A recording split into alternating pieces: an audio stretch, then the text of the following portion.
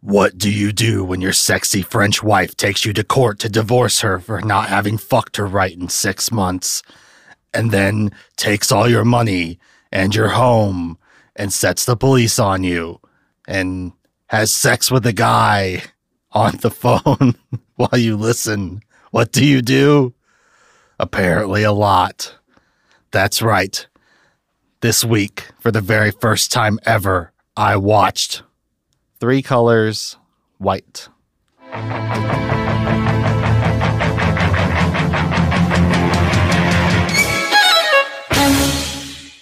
What is up, everybody? Welcome to Clear Tinted Classics, the show where I, your host, Jake Ryan Baker, watch classic movies for the very first time and give my nostalgia-free opinions on them. And as you heard in the preamble, we're doing the second part of what will be a trilogy of me doing a trilogy.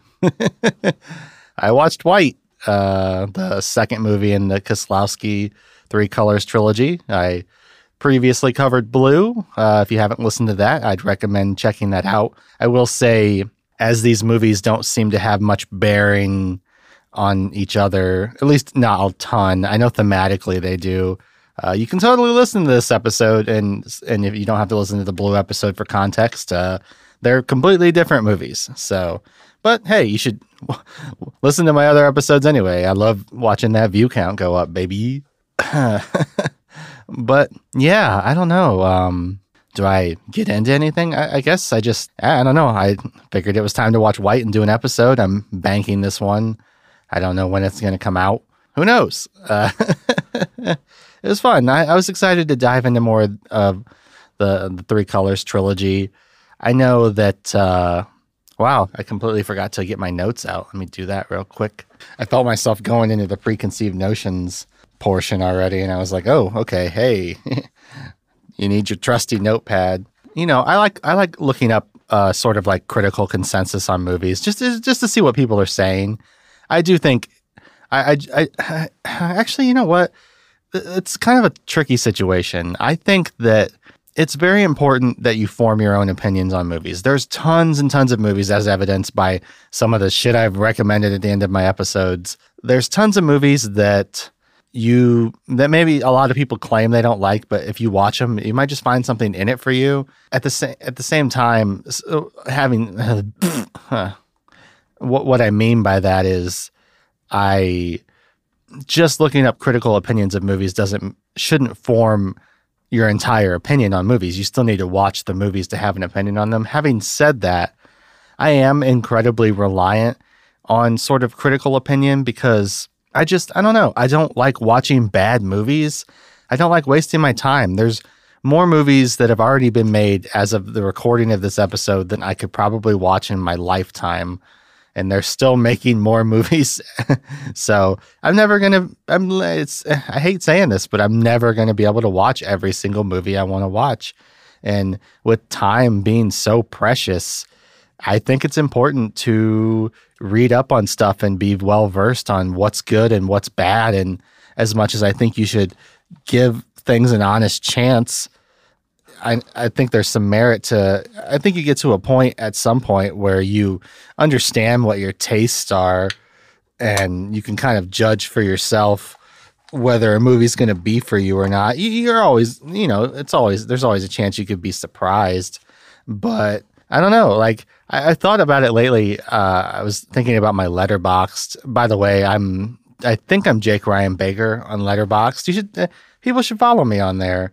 You might get like mildly spoiled for what my ratings for movies will be at the end. Although, if you do follow my Letterboxd, you'll know that my Letterboxd ranking only like mildly influences what my show ranking will be, because it could be anything. But yeah, I'm Jake Ryan Baker on Letterboxd. Follow me there. I'd love to get more people following me on there because every once in a while I'll write like a cheeky little review or something. I want to be more, I mean, I log every movie I watch on there, but I'd like to be more like active on there, I guess. But I just, I pay attention to what's good, what's bad. And if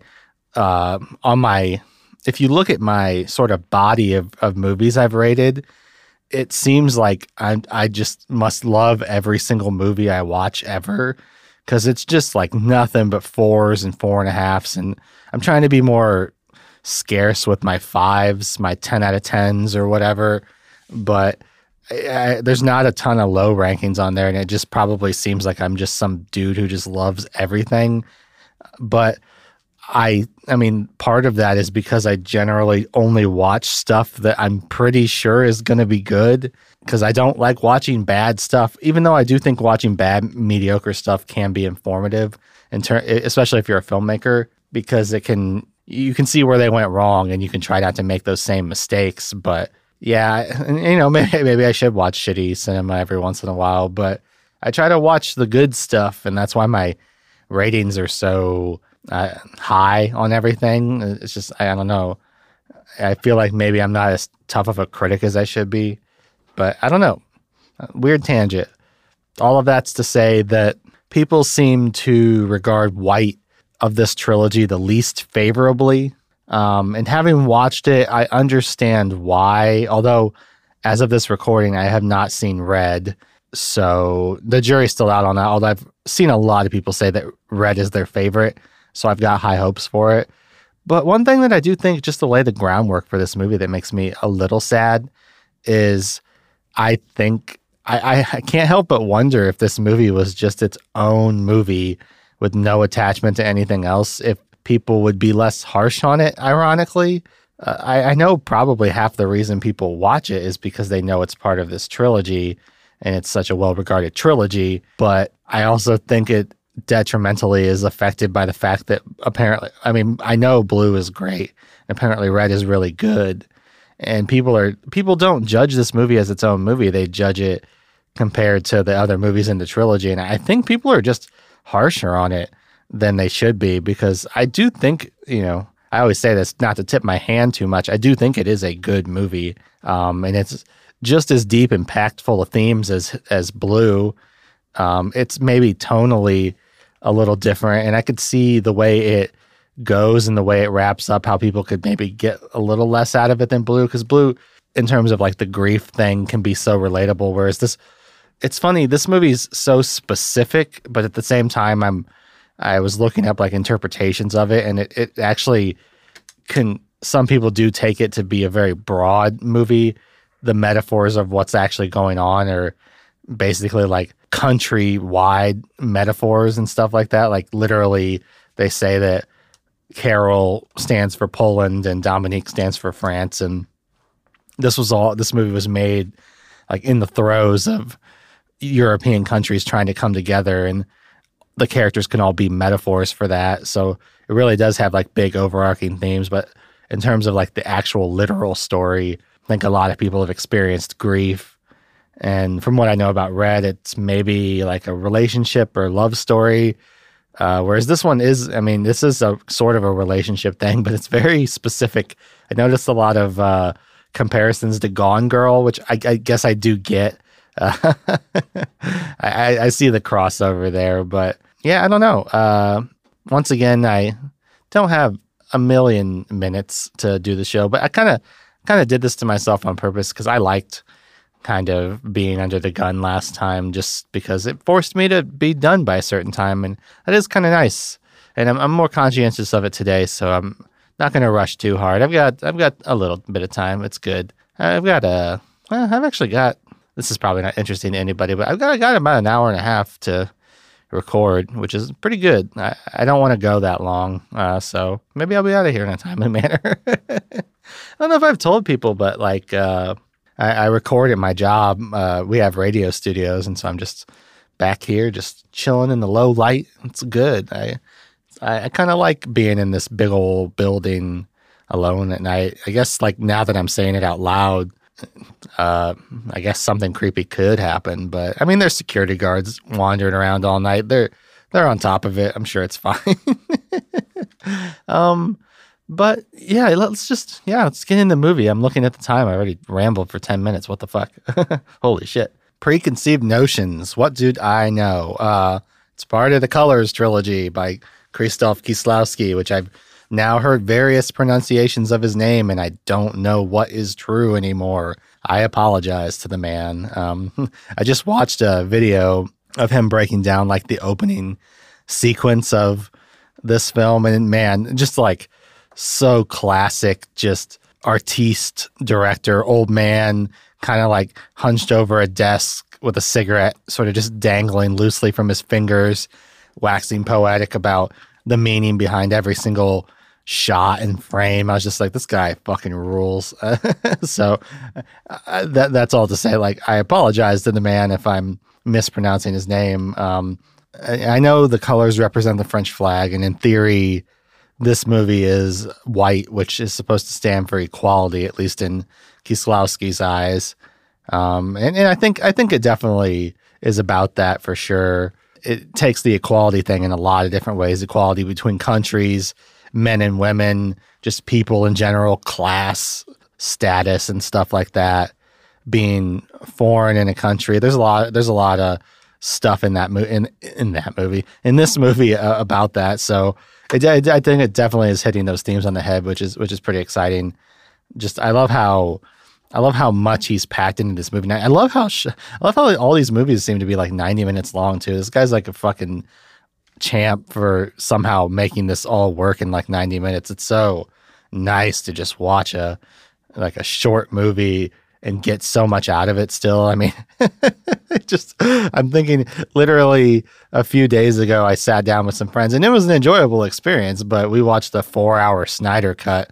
And I mean, I'm a Zack Snyder apologist, but holy crap. I think I don't, doing the math, I think the entire Colors trilogy is maybe shorter than the Snyder cut.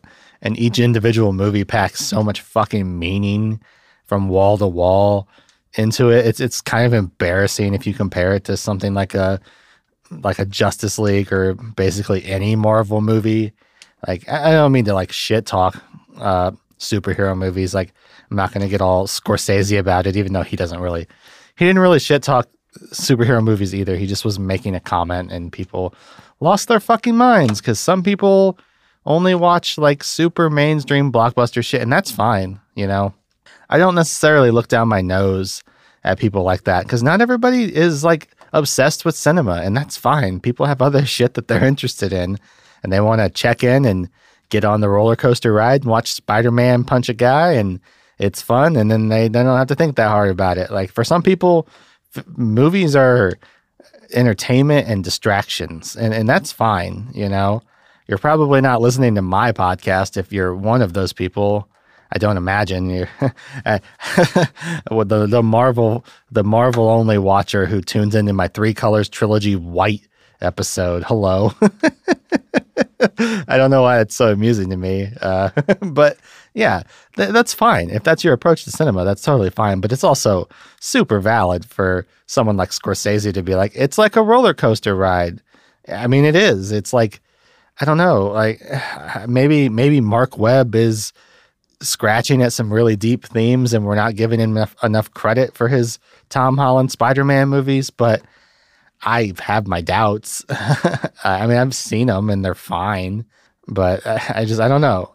It's just funny. Like I can't believe this movie's like 90 minutes long and it just covers so much and there's so much to dig into. You could watch it so many times and get something else out of it.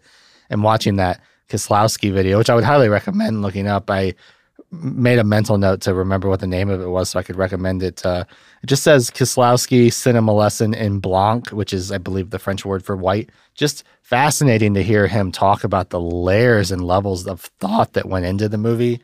Even when he says something that seems like kind of obvious, where, as I always say, if I'm talking about a movie, I'm going to spoil it. Spoilers for White, 3 Colors White. I'm going to spoil it. But like in the opening scene, he gets like pooped on by a pigeon, right? It's a pretty obvious metaphor, but not only is it just like seeing this downtrodden character get shit on, he really goes into, there was a lot of thought about how the character Carol was just looking at the pigeons in wonder and he was into them, and the fact that they betrayed him really factors into the themes of the movie. And just like, even if the metaphors are like sort of obvious, there is like layer after layer buried underneath that. And I mean, you're talking about a guy who literally was able to break down every single frame of the opening sequence and talk about how much thought went into it. It's just so Like, this guy is a genius. I think it's fair to say. I probably should stop playing with my earphone case because snaps pick up on mics really well. I should stop doing it. At some point, I saw some sort of description of the Colors trilogy as like anti this, anti that. And by that, I mean they described Blue as an anti tragedy, and they described White as anti comedy, and they described Red as anti romance. I assume by that they mean that it's sort of paddling around in those genres, but it's also kind of going against the grain of those genres. And so in my preconceived notions, I just kind of wrote comedy ? I assumed this one was like maybe a little more lighthearted than Blue, which, I mean, anything is more lighthearted than Blue pretty much, except maybe for like Amour or something. But I do think there is a lot of like dark comedy buried in this one. It's a little, maybe not slapstick is the wrong word for it, but there's definitely more humor to it. I'll mention it, but there's like a couple moments I laughed out loud. I wasn't like busting a gut or anything, but I do like dark comedy, and there's some funny, like, this guy's just getting continually, his day just is getting worse and worse, in sort of a fun comedic way, sort of a brutal to watch way too, though. It's interesting, the sort of line that it walks as far as that goes. But I do think, I read that the lead actor, whose name gosh, I'm not even, I'll give it one shot just so you guys, if you didn't look it up, have a gist of what his name is like. His name seems to be Zbigniew Zemachowski. Zemachowski seems like a safe bet, but I don't know how the fuck to say the Zbigniew part. But he plays Carol, the main character. Carol, which again is like, I watched a review that was talking about even his name is just the same two names, equality. It's all throughout the movie, which again, like I always say on the show, metaphors are so good for 2 seconds when you realize it, and then you're like, well, okay, yeah, it seems kind of obvious now, but I don't know. It's what are you gonna do? But he seems to be like more of a comedic actor that they maybe put in a more serious role, and so it's kind of nice. It's I think this is like your classic. I don't know. You put the movie that's coming out around the time I'm recording this. Bob Odenkirk is in an action movie. Pretty classic comedic guy. He took a pretty serious turn for Better Call Saul, and everyone's like, holy shit, the sketch show guy can act. This is crazy. And I've heard a lot of comedic actors talk about how drama is actually like way more easy to do, which I can kind of believe. But I also think sometimes I like when they do that because they are being humble. But acting is fucking hard. And so when people like Bob Odenkirk can nail something like that, they do deserve praise. And I get the sense that that's sort of the gist with this guy too. And he's fantastic in the movie for sure. I noticed a lot of the reviews were more like, why isn't Julie Delpy in more of the movie? And I agree. I definitely agree. She's great. I have not seen the Before trilogy. That's another trilogy that I will do for the show eventually if the show goes on long enough. Or I had the morbid thought, this is just a joke. It's not really a joke. I mean, take it for what it is. I was going to say, if the show goes on long enough or I live long enough. Guys, it's just a joke. I like dark humor, kind of like this movie. But yeah, she's people love her from the Before trilogy. I've not seen it, so I don't have this like huge love for her because I just, haven't seen her in a ton, but she seems great for the 10 minutes that she's in this movie. I will say I didn't look up that she was in the movie, so I don't really have that in my preconceived notions. But I had the word white. I mean, the movies, clearly they have their color themes. I do think this isn't hitting as many white lights, but that's the thing is I think I noticed people are like, oh, this movie doesn't use the thematic color as much as as the other two movies in the trilogy, but I kind of disagree. The color correction on the film, it's very subtle, but I do think it's like weirdly brighter, and it is lighter. Maybe I'm just tricking myself because I'm looking for the color theming so much, but I think it just looked a little different It's not as dark as Blue was, and there is a lot of like white objects and light. Particularly, I'm remembering when he's on the phone listening to her with her new lover. There's these white reflections that are on his face. There's a little white light everywhere. When it does the flashbacks of them getting married, it's all white and washed out in an interesting way. It's all over the place. I couldn't begin to tell you how relevant that is to the plot. When I think of the color white, I guess I think of, I don't know, like it's classically the symbol of good, maybe like purity. I guess now that I'm talking out loud, the fact that maybe we associate white with certain things is racist. I don't know. I'm sure some people would say yes, and some people would say I'm thinking a little too hard about that. I'm more just thinking about like cinematic language in terms of sort of like the good guy wears the white cowboy hat and the bad guy wears the black cowboy hat type stuff. But I don't know, as far as this movie goes, I guess Carol does kind of start off as an almost innocent character, but I don't think the color scheming goes away. He has that statue and that's white and it kind of factors. And I definitely had the thought where I was like, can you make a movie called White? And it's just like kind of weirdly obvious that every character is super white in the movie. But I mean, so I don't know, like it just like it's funny, especially in this day and age. It's also, it was funny to me too, because I noticed like when I go on Letterboxd and type in blue three colors blue pops up immediately, but you go on Letterboxd and type in white, there's like 5 million movies called White. And it's like, you have to do some digging before you see the three colors version. And I don't know if that's because this is less popular or if there just is so many dang movies that use that color. I guess I didn't really do much research on the stuff that we associate with white. I know in the Blue episode, I talked about how sort of all over the place the meaning of blue can be. It can mean sadness, but it can also be calming and a lot of things. White is like, I don't know.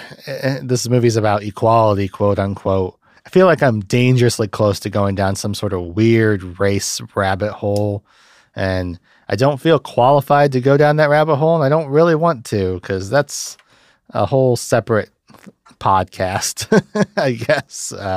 So we won't get into that. I did talk about a little bit in the Blue episode that I had started up this movie briefly as I was going to sleep one night. So I knew I had this feeling that the dude I was seeing kind of bumbled around at the beginning was our main guy, just because I sort of fade in and out, and I noticed it was the same guy in a lot of the scenes. So I was like, okay, the main character is this dude. So again, that's why I was pretty sure this wasn't a continuation of Julie's story. I figured this one was maybe more of a guy story, and boy, is it a guy story.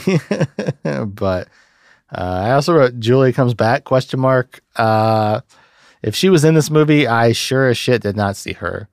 If she's referenced, it must be in passing or something. I do know that it's supposed to be understood that these movies all take place roughly in the same universe. I see her credited in the cast, but fuck if I know where she showed up. It must have been a real background thing. I've heard that Red does something at some point that sort of ties the whole trilogy together in a weird way. I don't know if maybe Julie will be making her triumphant return in that, but we'll see. That's all I really got for preconceived notions. Let's just talk about the dang old movie. So if you've been listening recently, you know I don't do summaries anymore, but in terms of the general vibe of this movie, it's a movie that's about a guy who he's a Polish like immigrant to France, and he clearly married this woman, Dominique, played by Julie Delpy. This director has a thing for ladies with the J first name. I don't know why that was necessary to say.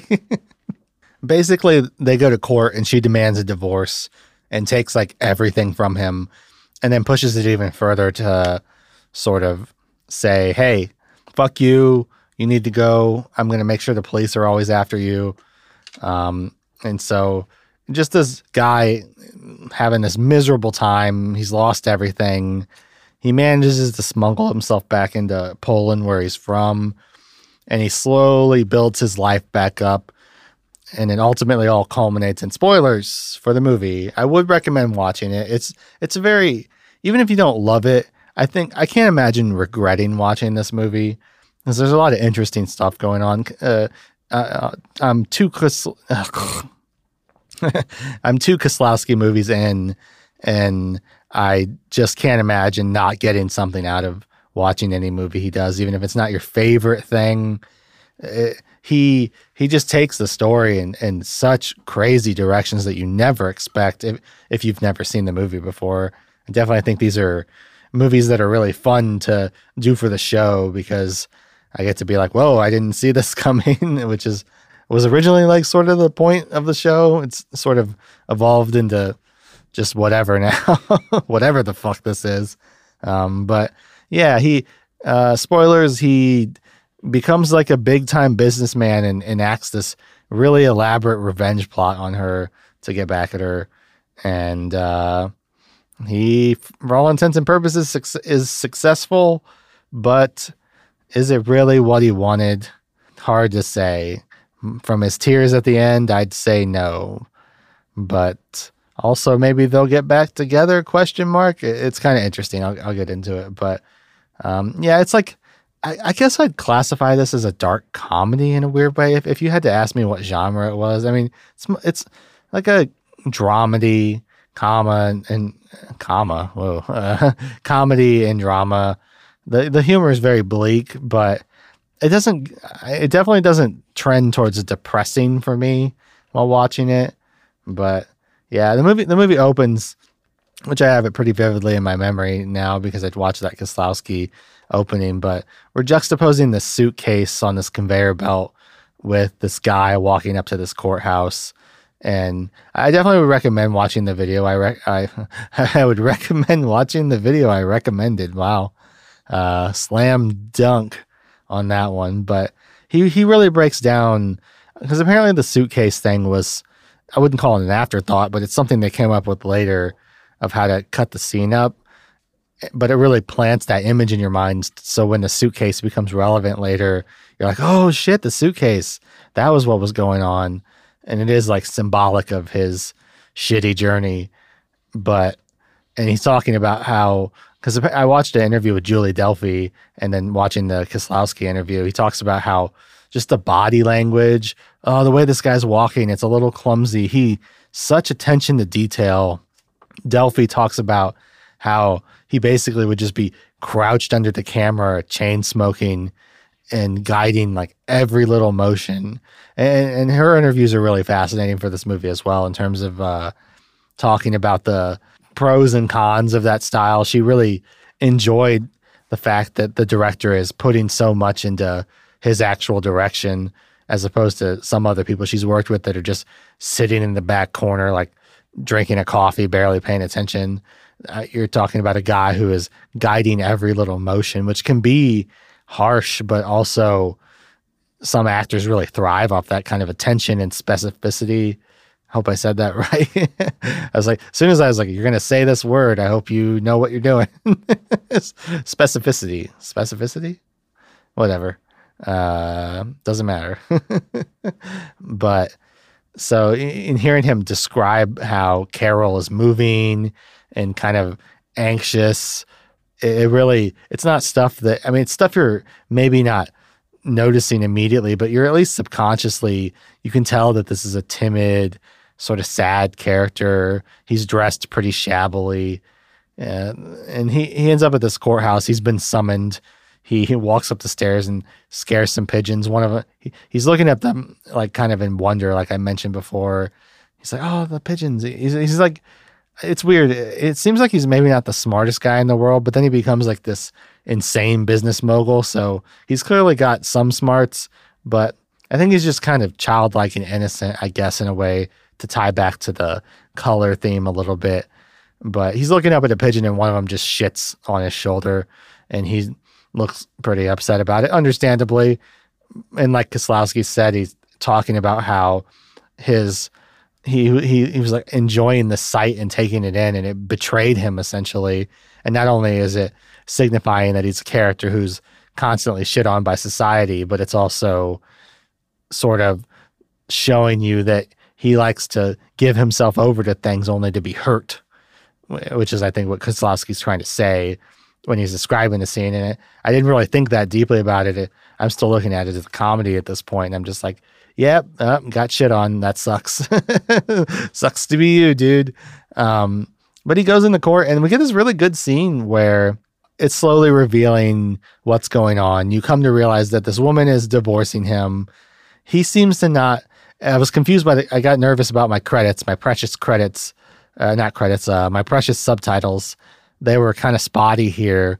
And I slowly realized it was on purpose, as whenever he was speaking Polish, the credits wouldn't show up, but he was having to go through an interpreter. And when the interpreter would speak French, my subtitles would show up. And I was like, ooh, I like this. I like this little attention to detail, because I got no idea what he's saying until it's run through the interpreter. And then the interpreter has to say it.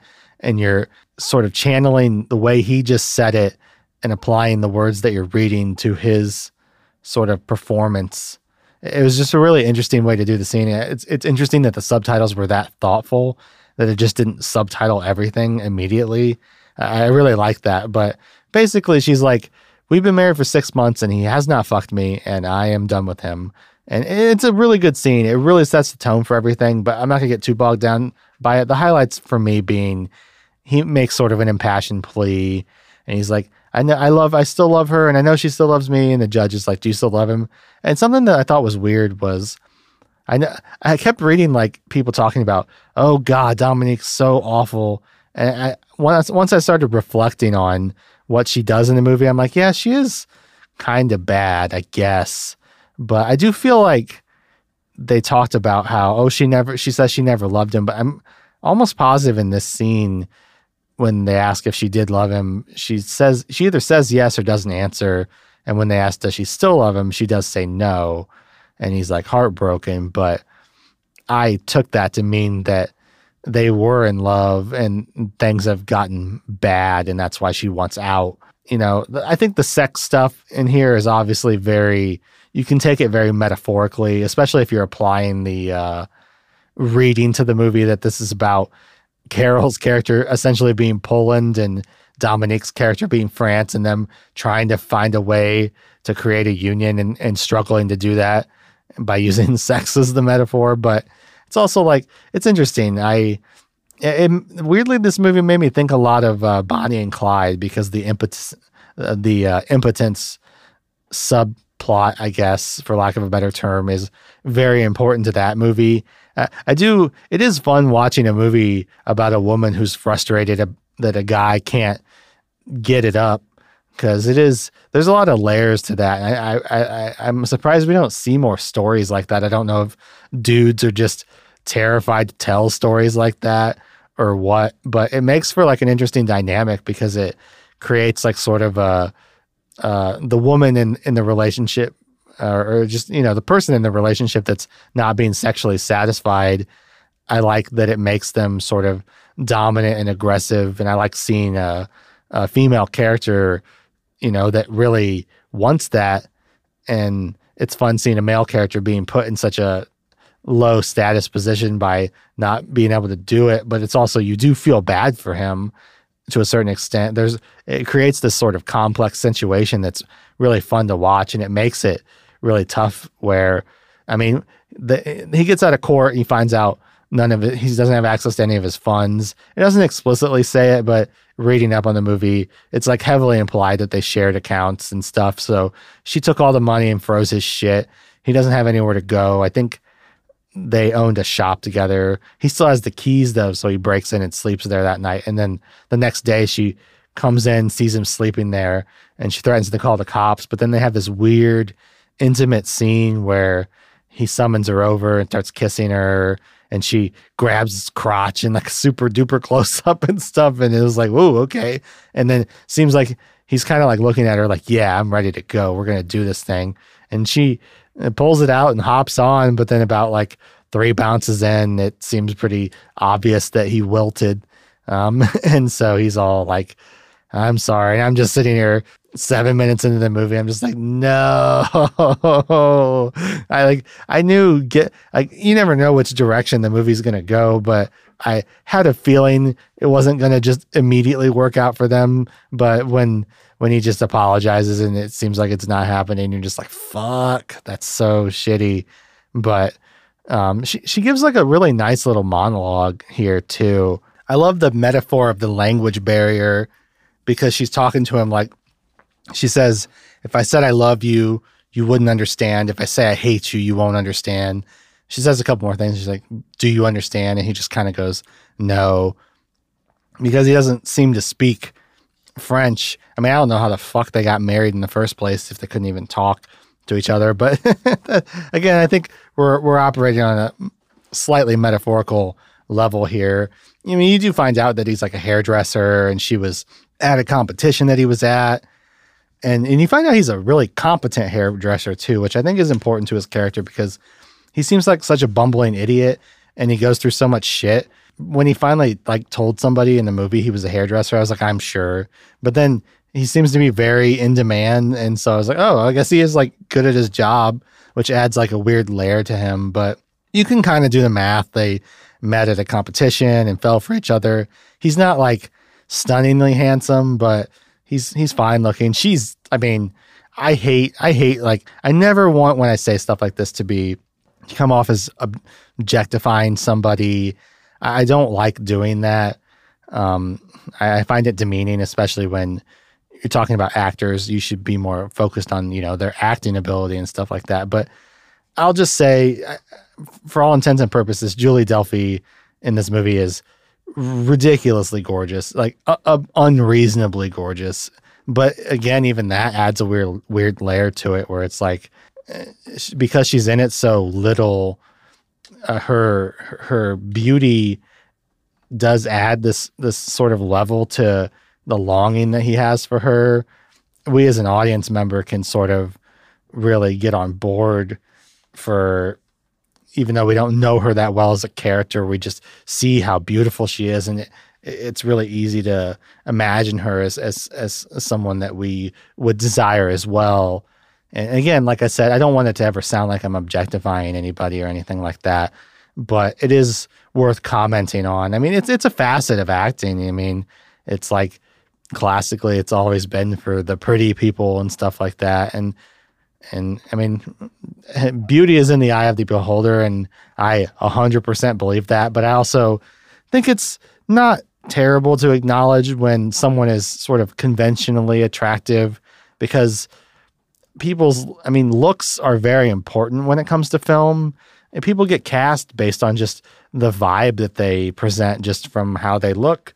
And it is important. And I don't hope by talking about it doesn't ever sound demeaning to someone, because great actors can almost fit any role if they really want to. And people should be more open to being more diverse to certain casting and not be super locked into certain ideas of what a character should be. Yeah, I don't know. Like, I can't imagine anybody watches this movie and is just like, oh yeah, Julie Delpy, whatever. So yeah, I mean, she's fucking incredibly beautiful. But in this scene, she gets upset and she just takes a lighter and sets fire to her curtains. And she's just basically like, I'm going to tell the cops you tried to burn my place down. You're always going to be on the run. And I think this is like the key part of where I maybe wasn't picking up what the other people were picking up. So I'll be a little bit contentious here and say, I guess I didn't fully believe that she was literally going to do that. And even though later he says, I'm wanted by the police, there's something about the fact that I never see him really on the run. Like, he has problems because he doesn't have a passport, and I'm not really sure why he doesn't have a passport. I never saw him get his passport taken, but he doesn't have any money. He can't get back to Poland, but there's never a scene where he's cited by the cops. There's even a scene where he's playing in the subway and there's like some cops standing right fucking there and they walk past him. I thought they were like gonna hassle him or something, and they don't. So I guess personally, and I could be wildly off base about this, but I never got the sense that she actually sicked the cops on him. And I do think, yes, it's shitty that she froze his accounts and made him homeless. It's terrible. But I, where the movie goes, I was like, Jesus Christ, he's going so far to get revenge. And and then in the reviews, people talk about what a piece of shit she is. And even she herself, because the very last scene of the movie is something they shot months after they shot the movie to sort of weirdly give her character a little bit of a not redemptive arc, but just a little button on the end. And I hadn't been thinking about her that badly the whole movie. And I wonder if a lot of it hinges on the fact that I actually didn't think that she called the cops for real, or at least sicked the cops on this guy. And I don't know if I'm just being obtuse by saying I needed a literal scene of the cops coming after him, but I don't know. Like the movie, it goes all over the place, but then at the very end, it becomes this really elaborate revenge plot. And I was like, Jesus Christ, dude. Like I kind of started to frown a little bit and I got a little off board for where it was going because it just seems so far when in my head she had divorced him. And again, yeah, I think it's implied she froze his accounts and it is shitty, very shitty. But as far as he goes, if you're talking about, I've heard people talking about this movie because it's about equality. They use that phrase "eye for an eye." This is like some like pinky finger for an eye shit here, in my opinion. But I don't know. I didn't take it super literally that she was gonna like do that to him. I guess I don't know. It could just be that I tend to be more sympathetic towards the women in movies. And so if she's acting a certain way, I'm just inclined to believe that he sucks. And he does kind of seem like he sucks. And so we don't see him be a bad husband other than we're told that he's somewhat impotent. But I guess I weirdly was operating under the assumption that there was more to the story. And maybe I'm wrong about that, but hey, I don't know.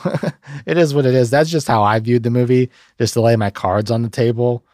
Slightly important moment where he's wandering around and he sees a statue. He seems very enamored with it. We cut to him playing in the subway station. He's like playing a comb like it's a harmonica. Don't even know if this is a thing that can actually be done. I guess I assume it is, but he seems pretty disheveled. He's got like a super... If like a little bit of stubble's a 5 o'clock shadow, my guy's rocking an 11 o'clock shadow. So it's been a little bit, but he's playing this song and this guy who kind of looks like a Polish, chubbier, like he looks like Ian McShane and John Candy had a baby. And that baby was a really sad faced, but kind of lovable looking guy. He stops and like gives Carol some money and then kind of keeps chatting with him. It was just something about the fact that Carol's like sitting in his suitcase and the guy's like towering over him. There was like, I immediately started going in like weird sexual directions with it where I was like, ooh, what's going on here? But he's like, he recognizes the song because Carol's playing like a Polish song and they connect and they end up chatting. And the guy talks to Carol a little bit. He's basically like, so there's like this job where if you need to make some money, I know this guy who wants to die and he'll pay good money for somebody to do it because he doesn't want to do it himself. Carol is kind of like, fuck that. I'm not doing that. That's crazy. He talks to the guy's name it's really tough because it's even got like little slashes and weird marks in the subtitles, but I'm just gonna call him Mikolaj. Mikolaj? Fuck me. I said I'm going to call him a certain thing and I can't even settle on that. Woo. I'm just going to go with Mikolaj. How about Miko? Mikolaj. It's fine. Mikolaj. He tells him his woes, even brings him up the stairs, which is kind of a funny reveal, actually, in retrospect. He's basically a stairway away from Dominique's apartment, and he clearly watches her go to bed every night. He's spying on her. He hangs out in the subway station near her place. And he's like, look, she's going to sleep. The lights go off. Then they come back on and some guy is coming in to lay on top of her. And he's like, no. And he runs to a payphone and calls her. And she's like, oh, great timing. Listen to me. Fuck this guy. And she's moaning. And it's like really intense. I really like the angle of the shot, though, through the little phone window, white lights all over his face. This is our first sort of glimpse into him standing up for himself, though. I think it's important because his money runs out a little too quickly. It goes from like 2 francs to 0 instantaneously. He turns around and confronts the train station guy behind the sort of desk with the screen or whatever. And he's like, your machine ate my money. And the guy's like, yeah, so fucking what? But Carol's actually like really mad and mildly intimidating. And he demands his 2 francs back. And the guy gives him this coin, which becomes pretty thematic. It's like a symbol throughout the movie. He has this 2 franc coin. It's the only money he has to his name, and he ends up hanging on to it for a lot of the movie. And I also think the scene's important because the anger that he has at Dominique in this moment for, like, I mean, they're kind of not together, but they're still married technically. Basically, is to use a term that got co-opted, unfortunately, but it's still kind of a funny term. He's getting cucked on the phone, and it makes him mad, and he stands up for himself and actually sort of gets somewhere with it, which I think is laying the groundwork for where the movie goes later. But he goes back to Mikołaj, and he's like, I know how I'm getting into Poland, and you're helping me. And we get like a fun scene where Mikołaj is like sitting next to the suitcase, and it bursts open, and Carol's in there. And you understand he's going to try to ride the suitcase to Poland. So they do it. It's a fun, like, elaborate sequence.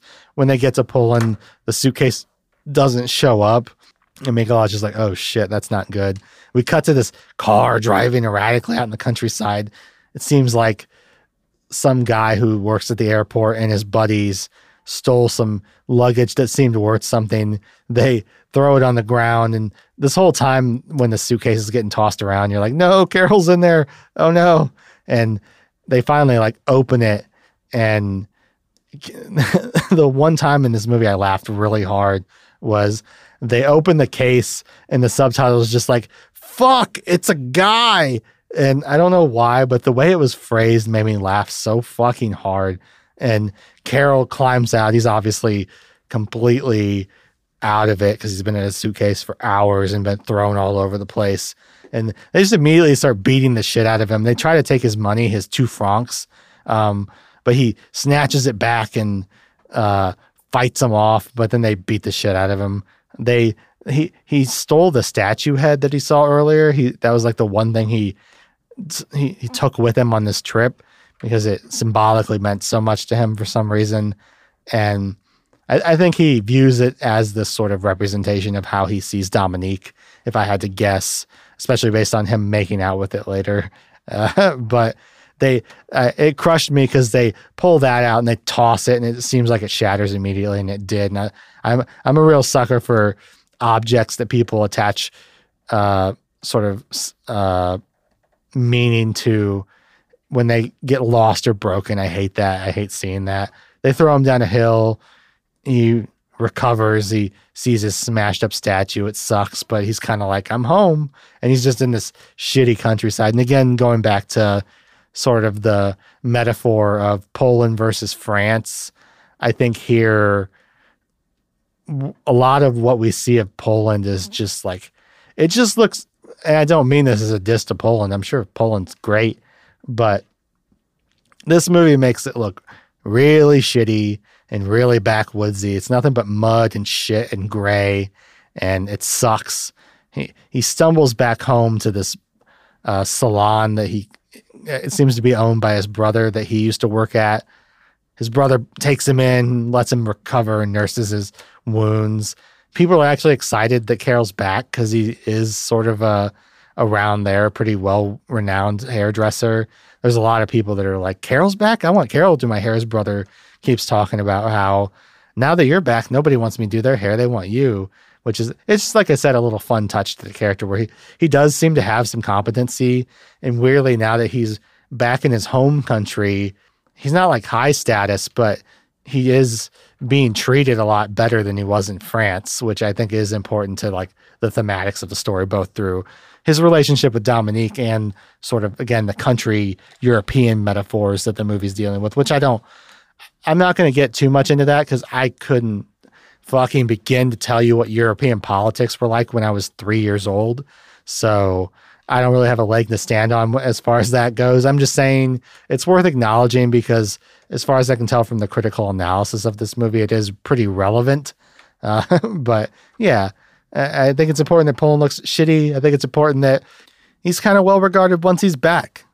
And then from here, it's kind of interesting. I found the structure of this movie to be kind of fun because a lot of times, you know, you get introduced to a character, they get thrown into a situation, and then you see sort of their ups and downs. And somehow, because this movie begins with him just getting shit on for 30 straight minutes, we get what seems like a really extensive period where he's actually doing pretty well. He gets back to cutting hair. People love it. But he really wants to make more money, so he takes this sort of shady job being the bodyguard, sort of, for this guy. It never explained what this sort of mobster-adjacent guy does, but Carol is walking around sort of this place where he hangs out and just watching for people. But he's making good money doing this, and he's hanging out with the mobster guy and picking up on little details and stuff. And he's kind of thriving a little bit. He's learning French. We get a weird scene where while he's learning French, he kisses the statue. But he's riding with his new boss, and he finds out that there's these big companies that are going to buy up these plots of land for big sums. IKEA is mentioned. I recognize that. And he beats him to the punch. He takes a bunch of money and buys this guy's land.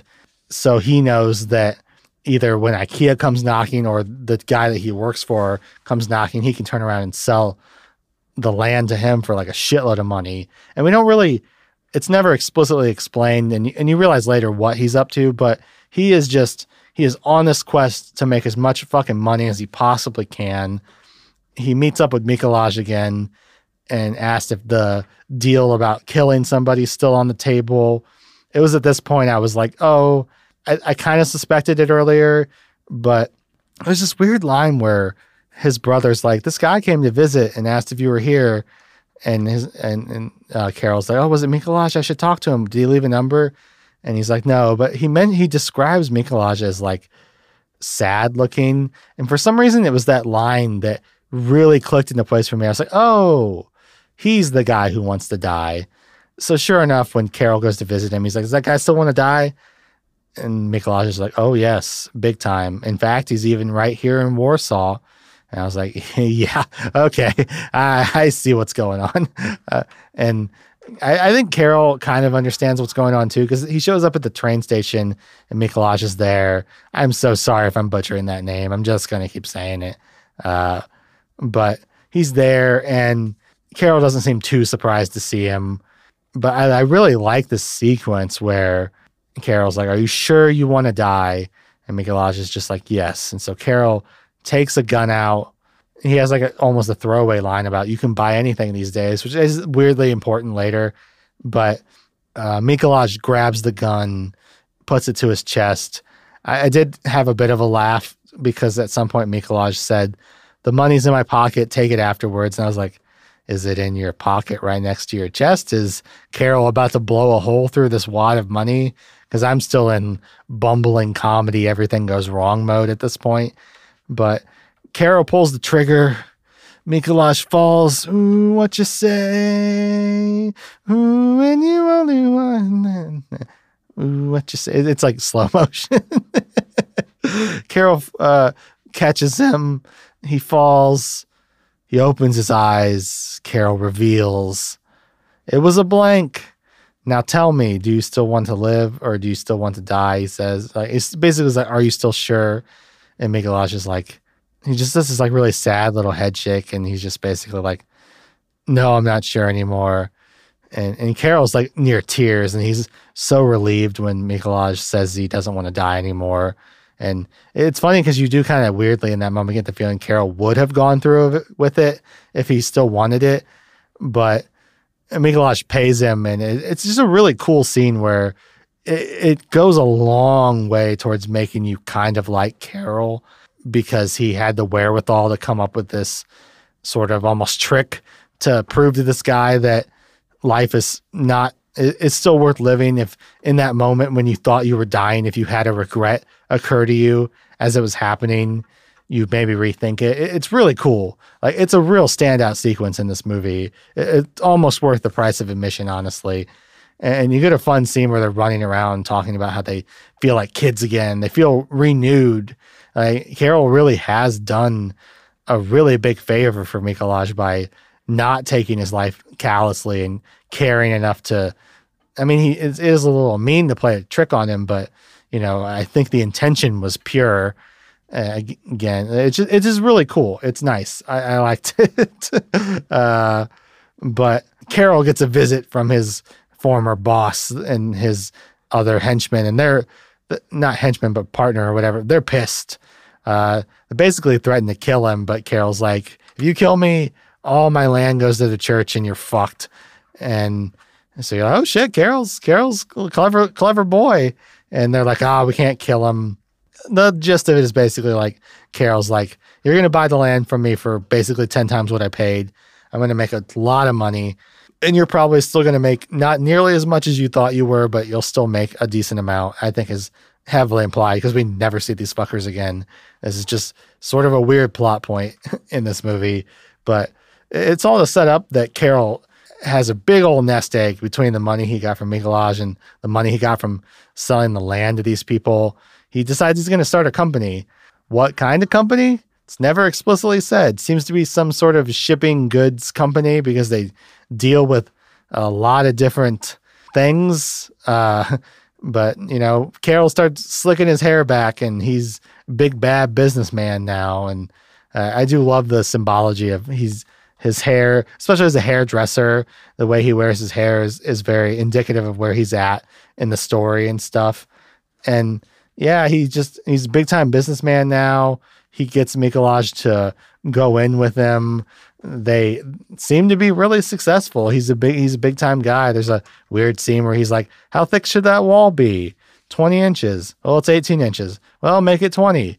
Well, we have to knock the whole thing down. He's like, well, I guess you have to. And you're just like, ooh, big time boy.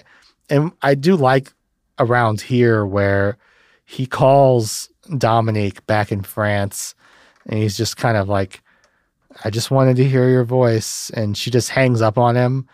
And so it's in this moment, because we haven't really mentioned Dominique for probably like 40, 50 minutes of the movie. You've almost not necessarily forgotten about her, but it's in that moment when you realize almost everything he's doing is just driven by the fact that he clearly, he says at least, he still loves her. It's his sole motivation. It's very interesting to think that a guy maybe started a business empire almost as a way to get back at his ex-wife. And I didn't realize how literal that was until he decides that he's going to fake his own death to lure his wife to coming to Poland by leaving everything to her. And it turns out to be this weird, long, elaborate revenge plot. It builds up to it slowly. He tells Mikolas, like, don't be surprised if you see my obituary. He gets his driver / butler assistant guy to get a death certificate. And then the you can buy anything line comes back to where they buy a body to fake his death, to bury instead of him. And sure enough, Dominique shows up and he's watching, and she does like shed some tears at his funeral. And you're kind of not sure what he's after at this point. I don't really know what his game is. There's a lot of talk about him getting on a plane and leaving for Hong Kong and all this different stuff. But it is sad because it seems like him and Mikolas are like good friends, and he seems sad for Carol to go. But because of how understanding Carol was in his situation, he's weirdly not questioning what Carol's up to. Carol literally goes, do you want me to explain what's happening? And Mikolas is like, no, I'm good. you just do your business and I got your back. And you're just like, I mean, MVP character in this movie for sure. I mean, the butler guy is the driver gets like no love, and he actually does faking a death certificate and getting a body and shit. But yeah, they get the body for his. I wanted to mention they get the body for his burial, and this is the moment where there's multiple scenes in the movie where Carol is looking at this coin. There's even a point where he goes to throw it in the river, and he tries to throw it, but it sticks to his hand, and he kind of looks at it like, yeah, this means something for that. I wasn't able to get rid of this. This is the one coin I protected on my way into Poland. I'm trying to cast it aside, but I'm not ready to cast it aside. And when he's looking at the body in the coffin, he lifts the coffin lid and slips the 2 franc coin into the coffin, which is very, I think, symbolic of him finally letting go. Although he's not really letting go, because this is all part of his elaborate revenge plot to get back at his ex-wife, Dominique. She goes to his funeral and she spies on him, sees her cry. And when she comes back to her apartment, he's in bed, possibly naked. And she's obviously understandably shocked, but he kind of curls up with her and barely explains anything, but he just is like, I saw you cry at my funeral. Can I touch you? He lays his head on her lap, and he has like a line about, I've thought about this for so long. And I'm like, you must have, because it seems like you built an entire business empire to get to this moment. But they start kissing, and they finally do the deed. He's on top of her and he's going, and I'm sitting there like, is he gonna do it? And she's moaning louder and louder and louder. Yeah, it seems like they do it. And it's kind of like, as the first time watcher, I'm like, yay, they consummated it. Maybe it'll all work out. But then it leads to, he leaves, and then the police show up, and they think that she had a hand in his murder because she stood so much to gain for him dying. And she's trying to fight it, saying he's still alive. She calls Mikołaj like, he's still alive. We need to do something. Mikołaj is being a real bro and just being like, if you want to visit him, he's still in the graveyard. You can visit this plot. And you just watch her slowly coming to terms with what's happening. And she just kind of shuts down as she's being questioned by the police. And the movie just ends with Carol, seems like he's packing for his trip. I assume he's just going into hiding. But the scene that they end on, they apparently shot like 6 months later. And, if you go by the way Julie Delpy describes it, it seemed like Kieslowski sensed more of a humanity in her character than maybe they originally intended. And he wanted to add sort of an addendum to the movie. I don't really know how it was like supposed to end, maybe him just walking off in the distance or whatever. But the last scene in the movie, as is him visiting the prison where she is. And so I was constantly reminded that this was a 90s movie once it was like post his death thing, because I was like, man, he's just straight up walking around and nobody's doing anything about it. But what would you do in the 90s if you wouldn't know some guy was supposed to be dead? There's not security cameras everywhere, cell phone footage. So even though some people talk about how unbelievable the last part is, it kind of adds up a little bit. I mean, I think there's a reason we don't see the police delegations of trying to nail her for his murder, because some of that maybe doesn't add up. But all that being said, he visits her in prison. He looks through his binoculars and sees her in the window, and she makes this sign language stuff at him, which, from reading up on it, at least Julie Delpy seems to think that she's basically saying, when I get out of here, let's get married again. I still love you, essentially. And it's, I guess, meant to A, humanize her character a little bit, and B, give the movie a slightly hopeful ending, because essentially the movie ends with him being dead, which means he can't really show his face again, and she's in prison. These characters have essentially destroyed each other, which is, kind of rough and tragic when you really break it down. But by throwing on this, not throwing on, but by putting in this ending where maybe there's a chance for them to still be together. Maybe after all this bullshit, they still do love each other, and they were meant to be together. And that is what happiness is. I think you can take the movie however, you can take the ending however you want. You can take it as the hopeful ending where these two fucked up people end up together, which is sort of like the hopeful version of Gone Girl, where the two fucked up people end up together, but they hate each other. You can take this as the version where maybe they do love each other. Maybe she respects him now. Because again, this movie is about equality, and the fact that he did all of this and stood up to her. You know, there's a line early in the movie where she asks if he's scared of her. And I think that maybe she is a dominant, aggressive woman and needed a man that could, maybe not a man, never mean to assume people's sexuality, but she needed a partner who could match her energy. And if she's this fucked up, she needed a person who was as fucked up as she was. And now they're on the same level. And it's maybe depraved, but I almost choose to interpret the movie that way because I think it's more fun and pleasant. I love when two fucked up people end up together. But you can also, you know, they both are sad and they ruined each other's lives. You could take it that way. I've seen some people interpret her sign language as, I'll see you in hell and we'll be together in hell. But I mean, I do think in terms of the theme of equality, they do end up in the same place. And does she actually really love him? I don't know. That's up for the viewer to decide, I think. I don't really have enough information either way. I do think, weirdly, her acceptance of what happened and seeing her in prison does kind of add weight to the fact that she's like, nope, he got me. Whoops. I do think what I spoke about before of, I didn't necessarily think she sicked the cops on him. I think maybe he's gone a little too far. And maybe that's what the part of why this, basically like when the cops storm in and I realize what's going on in the movie, I was like, Jesus Christ, Carol, what are you doing, bud? That's a little intense. But if you, I guess, assume that she did do all this stuff to him, it really does come, instead of my pinky for an eye analogy, maybe this is some eye for an eye type stuff. But you could also argue that he never would have made anything of himself if he wasn't motivated by her to have that drive, the drive of almost out of love and spite. It's part of why at first when this movie first ended, I was like, that was fine. I don't know what to give it. And I don't think it's as good as Blue. I guess I didn't even realize I was doing this, but I'm sort of naturally segueing into my rating. I'm going to give this movie a 7.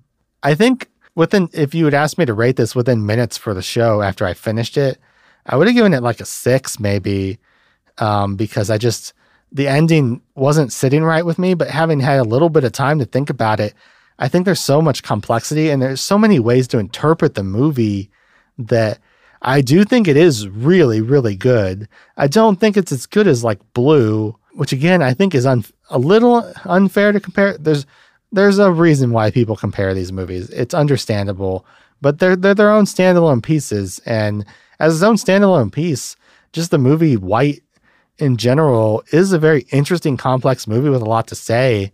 And it didn't blow me away. It didn't make me laugh as much as I could have. And I kind of almost want, I do like an ambiguous ending. I like that you don't know where their lives are going. I think it's so funny to me that Kieslowski added this ending like 6 months after he shot it. Was just like, let's shoot this scene where she does the sign language. And if it didn't have this scene in the movie, this would be like a 6 or even a 5. But that one scene just sort of makes you re-examine everything you've just watched and view it in a slightly different light. And I think it's so important. And I'm glad it's in there. It's another just check mark in his favor of he was editing his movie and felt like something was missing because he just has that instinct and put it in there. And it really elevates the movie for me. I'm going to give it a 7. I think a 7 is fair. I definitely would recommend it too. I can't remember what episode it was, but I talked about how, one of my favorite YouTubers, Red Letter Media, they don't do ratings. They just say whether they recommend a movie or not. I give the scores because I know people think scores are fun, but I think I am going to start just saying, do I recommend this also? And I do recommend it. I definitely recommend it. It's worth at least one watch. If it doesn't click with you, that's fine. But I don't think anyone can say it would be a waste of 90 minutes of their time if they like film. Obviously, going back to my previous Marvel Cinematic Universe Snyder Cut conversation. Yeah. Okay. But now it's time to recommend a movie. And it's time for me to pause the podcast while I think of a movie to recommend because I didn't think about this at all. Oh no. Hitting the pause button. Well, if you've made it this far into the episode, I'd like to issue an apology. I've been saying Julie Delpy the whole show, and I'm not going to be able to scrub that out. So I'm just going to say right here, right now, looking up movies she was in for recommendations, I'm sorry. It's apparently Julie Delpy. And even that sounds wrong saying, I am so sorry. I don't know why I thought there was an H in there. I was like typing up her name and I saw I misspelled it and I was like, wait, what is it? Delpy. What the fuck? And I was like, no, I've got an hour of me saying Julie Delpy. Motherfucker. But I'm sorry. But to make up for it, hey, if you're a Delpy fan, I've got a couple movies for you. That's right, too. Because I'm sorry. I don't know. I just thought these looked neat. And I don't know when the fuck else I would recommend them. One of them, I guess I could do if I was ever doing sort of like a lesbian love story movie. Hey, can you guess what movie it is? It's called But I'm a Cheerleader. I have a very fond memory of watching this movie. I watched it in LA when I was on my road trip, laying in my bunk in the hostel late at night, sipping on some vodka, watching this beloved cult lesbian movie starring Natasha Lyonne, who I love. Apparently, Julie Delpy. I just pulled up the scene and watched just to make 100% sure she was in the movie and if she was who I remembered. She shows up when they go to the gay bar and dances with Natasha Lyonne, and she's just as foxy back then as she is in this movie. But yeah, But I'm a Cheerleader. It's like, it's not for everybody, but man, I fucking love it so much. It's a little bit campy, a little bit silly. It's about, it's sort of about these people that are at a sort of a gay conversion camp type thing. And, but it's nice because it's like pretty triumphant in terms of, it's definitely through the LGBTQ lens in terms of, this is not okay. We're rooting for our characters who don't sort of conform to what the sexuality that their parents would prefer would be. Natasha Lyonne's great in it. If you want to see Delpy, she shows up and she's stunning, of course. And I'm going to throw in 2 Days in New York. I assume this is like some sort of weird, I don't know if it's like a sequel or, yeah, they're both. So there's 2 Days in Paris and there's 2 Days in New York, which are both directed by Julie Delpy. I didn't realize. I've not seen Paris. I didn't realize 2 Days in New York was a sequel? ? It makes sense, but 2 Days in New York is Julie Delpy and Chris Rock. They're a married couple and her weird French family comes to visit. I only say weird because the movie sort of emphasizes how culturally they clash with sort of Chris Rock's American ideals. But it's a movie I bought on a whim and watched and just really liked. You got to love, again, talking about comedians in more dramatic roles. Chris Rock is very good in the movie. Delpy's great. It's not a movie that I have insane memory of. I need to watch it again. But I remember liking it a lot. And then while I'm just recommending Delpy stuff, like, why not? Fuck it. Delpy all day. She directed it too. I didn't even realize. I was about to recommend it to you guys, and then I clicked on the profile and was like, holy shit, she directed it too. So super ties in with the movie, I think. The character that was in it for 10 minutes. I don't know. I think she's like the most prominent person, at least for an American in this movie. So that's what I'm going to base my recommendations off of. I was like, should I recommend Gone Girl? I don't know. I can't imagine anybody that's seen Three Colors White has not seen Gone Girl. So it seemed like a lame recommendation. I do like that movie a lot. I'd recommend it too. 3 for 1. You guys are so lucky. And I'm so lucky that you joined me here at the end of the episode. You're great. I love you. I hope you guys keep listening. Stay tuned for my other episodes, but mostly stay tuned for, if you're tuning in this, stay tuned for Red. It's coming soon. I can't wait to watch it. I am really crossing my fingers that it blows my socks off. I was going to say blows me out of the water and knocks my socks off. I combine the two until it blows my socks off. Remember that sexual term? I don't know. I appreciate you guys joining me. You're the best. And as I always say, I'll catch you